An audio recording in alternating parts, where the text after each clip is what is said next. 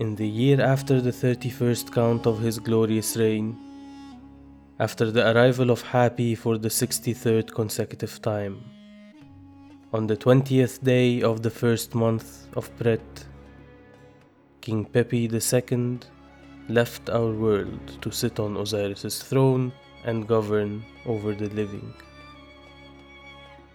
He ruled long and prosperous, strengthening Egyptian footholds in Byblos and establishing various caravan routes with Nubia and the oases of the western desert.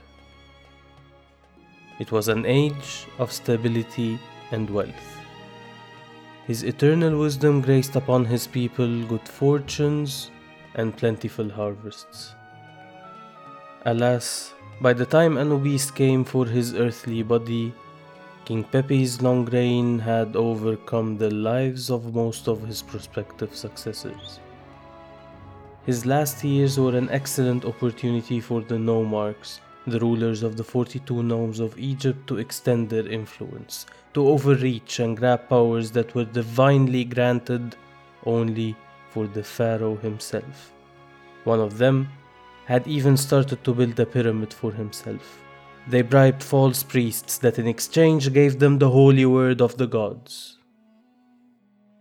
King Pepi had only 2 children left, a son and a daughter. The son was soon to become our glorious King Merenre II.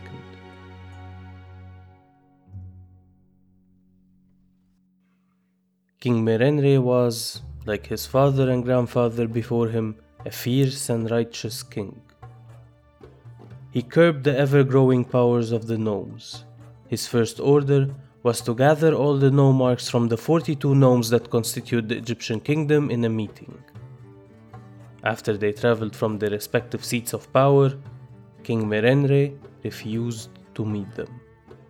He then ordered that they can't leave the white walls of Menefre without his permission. They begged for his holy presence day after day, and he only accepted after 40 days.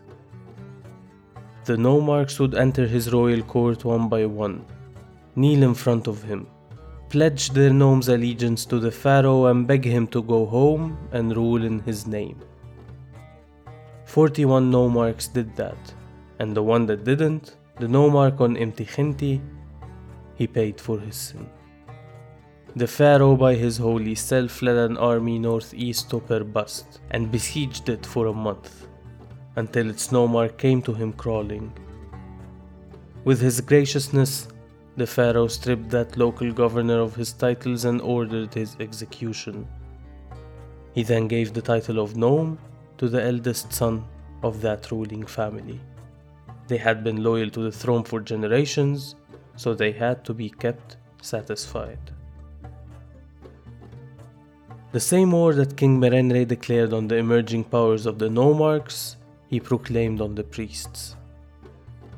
The main temple in Menefre, that of Ptah, Master of Justice, was led by a vicious gang of priests that had used the false words of the gods to enrich themselves and gain more and more power.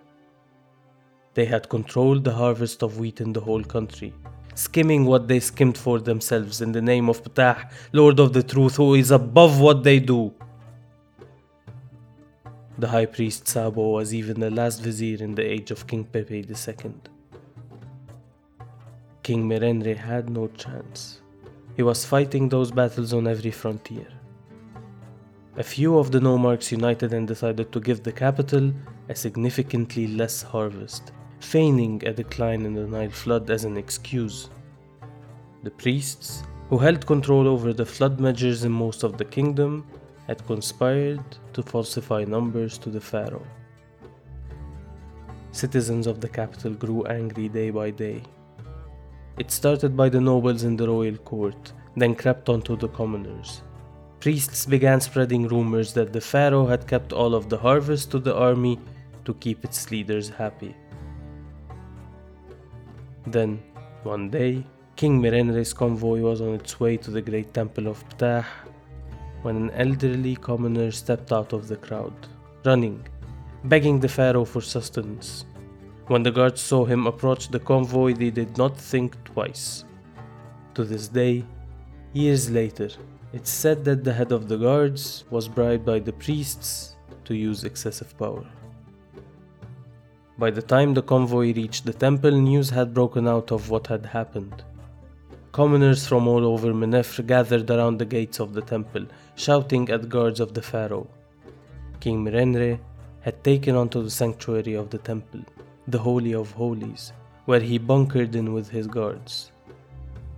This was, in the point of view of the priests, sacrilegious. The Holy of Holies was meant only for the pharaoh and the highest of priests. It's said that in the hours the king was barricaded in the sanctuary, he went mad. Those are, however, only rumors. He did not ask for the high priest's head, he did not have his way with his queen for the last time, nor did he relieve himself in the Holy of Holies.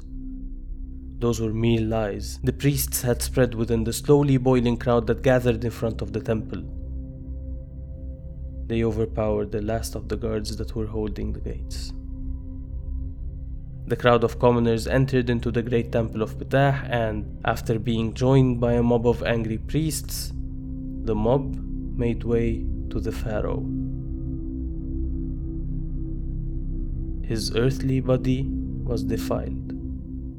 They did not leave his heart intact, leaving him nothing to offer Maat to weigh her feather against in the afterlife. King Merenre II had no heirs, except his sister. She was the sole heir of the dynasty, a fragile woman that lost her father and elder brother recently, and was a perfect puppet for the priests and gnomes. The day her brother was killed, she tried to escape from Menefre and had to Imentet, where her maternal grandfather ruled. She was caught. Her handmaiden who had helped her escape was killed in front of her. Then she was taken over to the seat of the high priest, Sabu. There, she had to kneel in front of the false representative of the gods. She had to apologize for her brother's demeanor. The high priest Sabu told her that he is sad for her loss, that King Merenre was, like his father before him, a great king, but he made some avoidable mistakes that led to all of this happening. It was his fault that the capital is now in utter chaos. She can help them amend Merenre's mistakes instead of being a liability.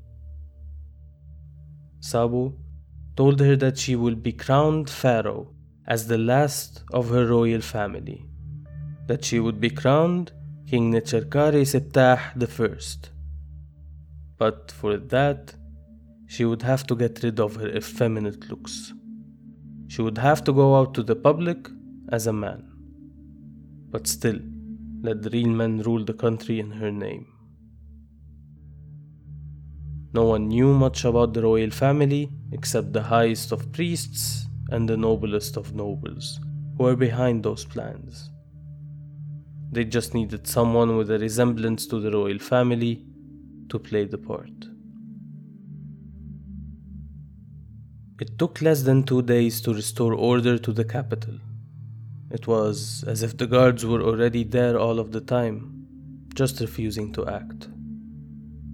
It was announced that great King Necherkare I would be crowned in a matter of 15 days, that he, being a gracious and kind king, would undo the wrongdoings of his predecessor and grant the public an enormous amount of gifts for this joyous occasion.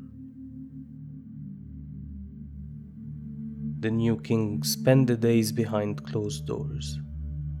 The priests and nomarchs gained all the powers in the country while she was locked away in her royal palace, surrounded by loyalist guards to the high priest.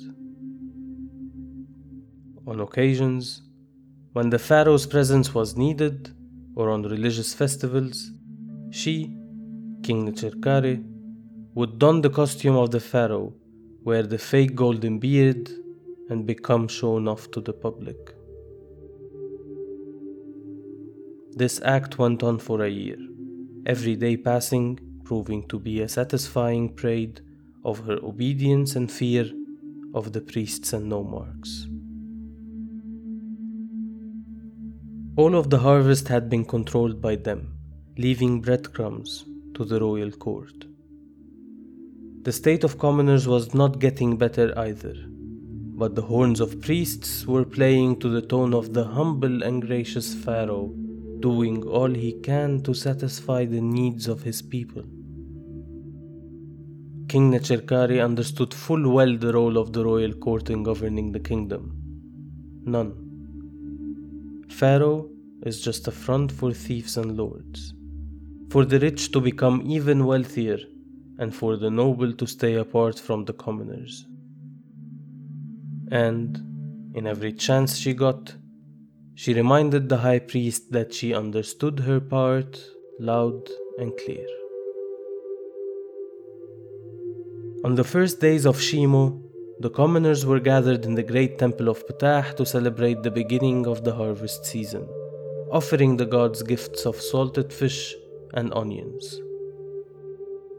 The pharaoh was in attendance, and after finishing her parts of the ceremony, she leaned down on the high priest and asked for a private conversation with him. They finished the religious proceedings and retired to his chambers, where King Necherkare asked him to let her build a temple in the name of the god Ptah that she was named after. She told him that she knows that the limited funds that the royal court has will not do the temple justice, but that would be the least she could do to atone for her brother's wrongdoings.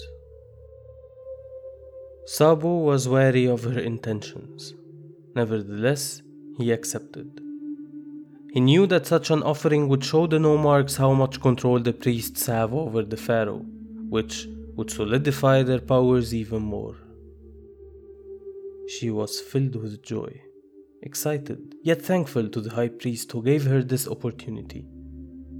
She told him that she'll put the royal architect to the job to scout for a location and set the plans.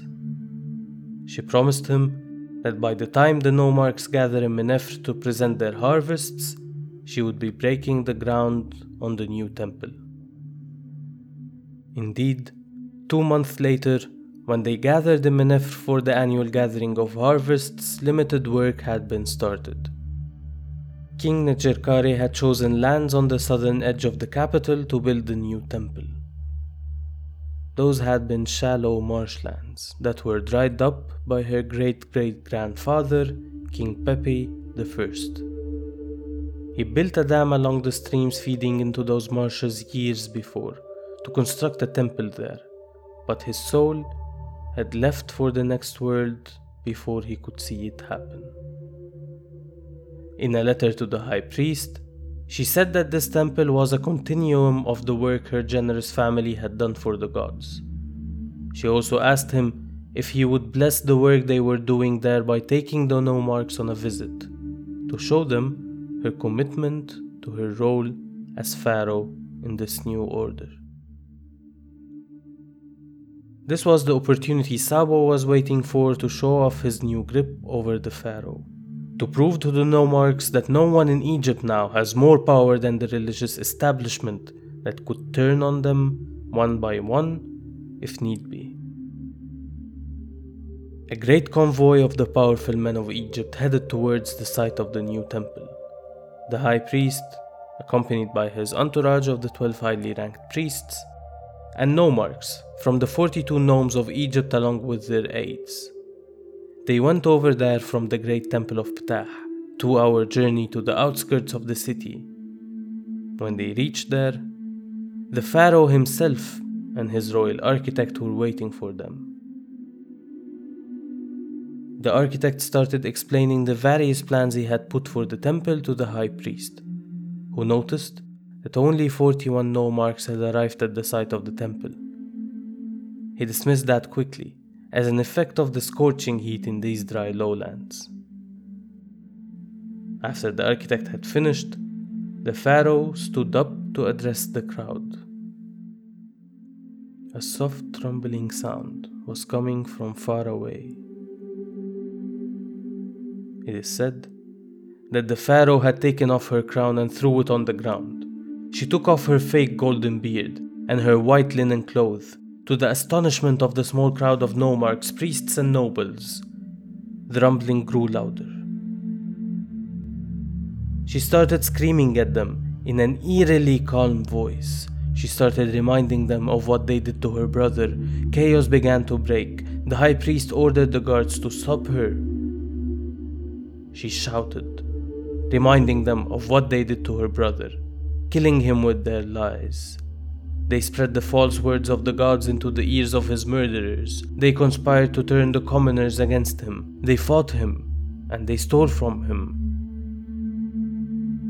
The rumbling sound became so loud that everyone was trying to figure out where it came from, instead of listening to the half-naked shouting woman Pharaoh. She told them that she had destroyed the dams, that the water would come for them now, for all of them, that Hapi, the god of the Nile, is coming to cleanse this world from the false words that they were saying in her name, that she was coming to take back what was rightfully hers, the fortunes that she gave to this country that those nomarchs stole. Queen Nechergari laughed hysterically while fat priests and noblemen scrambled around trying to flee the scene, but the whole area would be flooded in a matter of minutes. Queen Nechergari rid the lands of the false priests and the corrupt nomarchs that had killed her brother.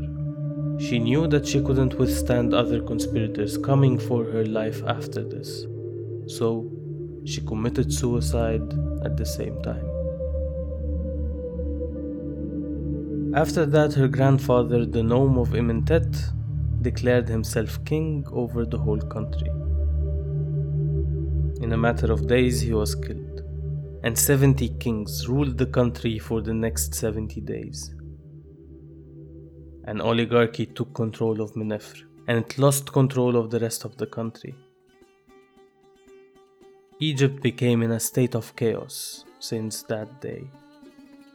She thought she'd be saving the country from those corrupt men that caused those difficult times, only to pave the road for more corrupt men and more difficult times. أعطني حريتي أطلق يدي إنني أعطيته ما استبقيت شيئا أعطني حريتي أطلق يدي إنني أعطيته ما استبقيت شيئا من قيدك أمام عصابي من قيدك أمام عصابي لمن أبقيه وما أبقى علي باحتفاظي بعهود لم تصنها وإلى ما الأسر والدنيا